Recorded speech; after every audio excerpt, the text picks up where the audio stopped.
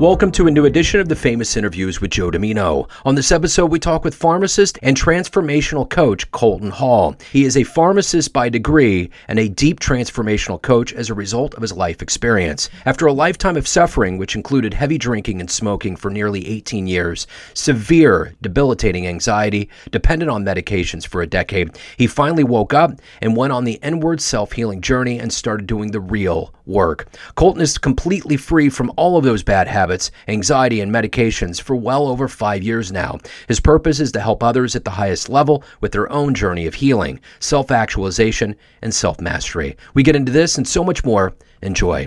Hi, Colton. Hey, what's going on? How are you? Nice to meet you. Yeah, you too. What's up, Joe? Oh, not too much. Well, cool, man. Well, let's start off here first and foremost with, before we get into your life and body of work, how did you survive COVID? How'd you get through that 3 years that we just went through? And how has it changed the way that you do things now?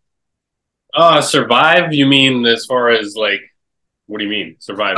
I'm just kind of being, just kind of pejoratively speak, just how'd you get through it? How did it work? For me, I mean, I didn't change anything,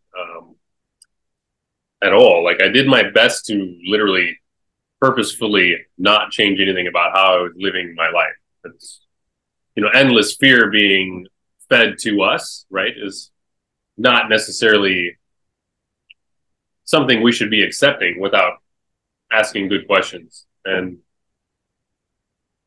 so, luckily I ended up in Texas. I was in Thailand at the time when it all kicked off. And right when it all kicked off, I was like, well, this is weird. This is like really interesting because just over the previous year, I kind of like realized the whole playbook. And I was like, so they're doing this on a global scale now. And immediately when you started seeing numbers, I was like, okay, that doesn't make sense. It doesn't warrant the amount of fear that we're being fed. Yeah. So for me, I didn't change anything. I was in Thailand at the time, was doing some traveling, still kind of starting over, working on understanding better my own transformation and how to help people with theirs. And then, I came back as the girl I was with got pregnant. So we have a son now. And, cool. That happened right around the time COVID kicked off. And then we came back to Texas just because I have my sister and family here. We figured we'd give it a try here to be around my family for the little man when he came along. So Texas was probably and still is the most free place with the least amount of restrictions, as anywhere in the world probably. So didn't really have a whole lot of setbacks. Sure, there was a lot of little things and people trying to get you to do this, get you to do that, with the mask thing and stuff. But for the most part, I didn't really have to do any of that. And I just didn't really participate in the fear or the changing of anything. I just kept living my life, So let's get to the essence of what you do for a living. I'm going to put you in front of a bunch of third graders at a career day, and they want to know, what do you do for a living? How do you explain that? Interesting question. Okay. All right. So I help people help themselves. A lot of people are not very well. Maybe you didn't know that, but not everybody's all healthy like you guys still are. And they need help to get better, right? And I didn't used to be well either. I used to be very sick and not good at all. And, it was very hard, but I was able to help myself. So I went and now I figure out how to help others help themselves to not be so unwell, so sick, and to suffer so much so they can be happy and healthy like hopefully all of you guys still are right now. So let's get to how this happened. Tell me where you were born and raised, and how did these seeds get in you to become who you are? I grew up small town, Northwest Iowa.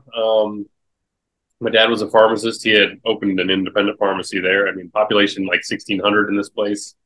I chose pharmacy not really because he was in it, just because, it was high school years. I'm looking at all the options, on the computers. They're telling you to pick your career. And I was like, well, healthcare, but pharmacist versus doctor. I was maybe a little bit less schooling and residency, good starting salary.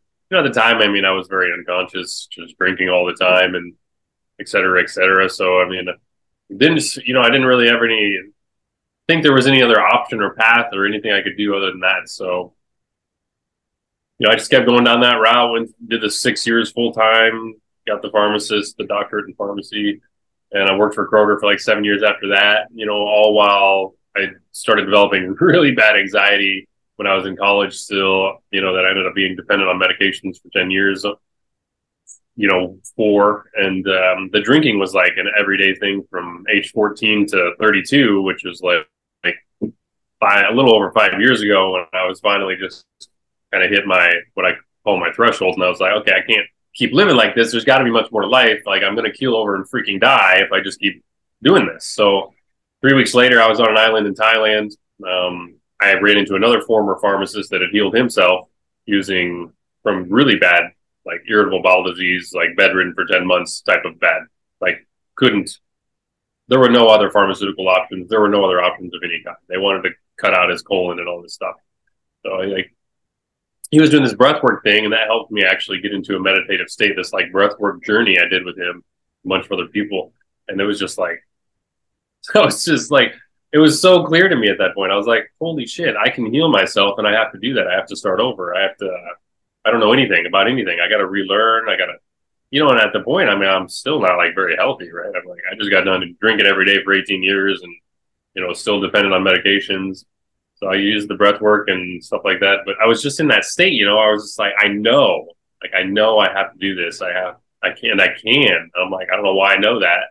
Don't know what I'm getting myself into, but I got to do it. So first couple of years were really the self-healing journey, right? It was just like trying to figure all that out, man. It's like completely opening my mind, trying to unlearn, but also relearn just everything about, health, healing, just, everything really, right? Life in general. Yeah. I'm still like, I'm on that now. I'm just like, I can't stop. Like, there's so much to learn, like about how I can make the highest level of impact in as many people's lives right now. How can I create financial freedom while doing that, right? Because obviously we didn't learn much about anything about life and money or anything in school, right? We have to kind of teach ourselves, right? That's why we're all here trying to share our stories and give our gifts back to help others, like in our own unique ways. So, that's essentially the story. I just hit that threshold. It was it. I was like, all right, I got to go. Journey mostly those first few years was kind of traveling a couple of different places, small island in Thailand, and then also in Bali in between a couple seasons there.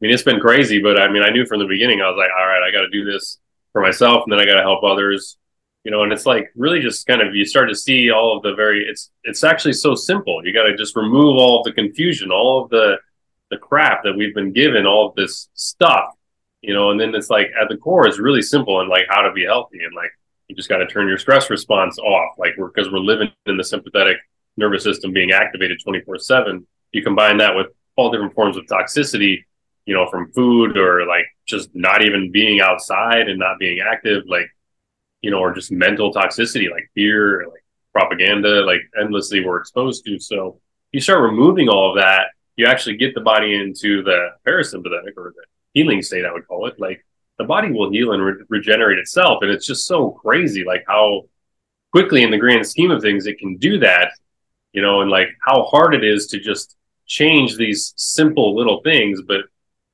I don't know, in my experience and most people's experience, once you actually start getting down that a little ways, it's kind of like, that's weird. It's like you go through this like detox process kind of over the first couple of years as well. So I don't know, it's all very interesting to me. Yeah. And I still find it all fascinating. And of course I can't think about doing anything else other than trying to help other, everybody else, like, because the mental illness thing is like, everybody's got it, right? Like more than 50% of people, just even on paper, which is, it's much higher than that, right? A lot of people just survive and don't actually ever seek treatment because they don't want to like probably acknowledge or, think or accept that they have some sort of mental health issue, which is good. But then they need to figure out like, which is actually good because you don't want to take the diagnosis and start identifying it and just thinking that there's something wrong with you without ever questioning it and being like, wait a minute, maybe there's not something wrong with me. Maybe there's just reasons why I'm not well anymore. Maybe I should figure them out. So anyway. No, that's great. No. And, we kind of hopped on here a little bit late. So I want to pick this back up. But before we get off to go into part 2 at a later date, where can people learn more about you? You really laid a lot out.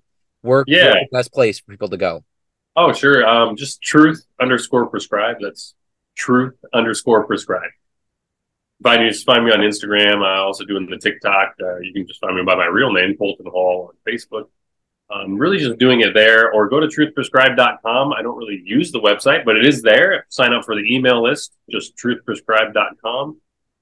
Really, I'm all about just sharing the free content right now and trying to give value, and then just, people that want to work with me, jump in, and do a group or a personal one-on-one program for those that, want the accountability, the guidance, the clear, customized program to help them. So, yeah, we can always get back on here, though. I'd love to talk more. I know it was very short today.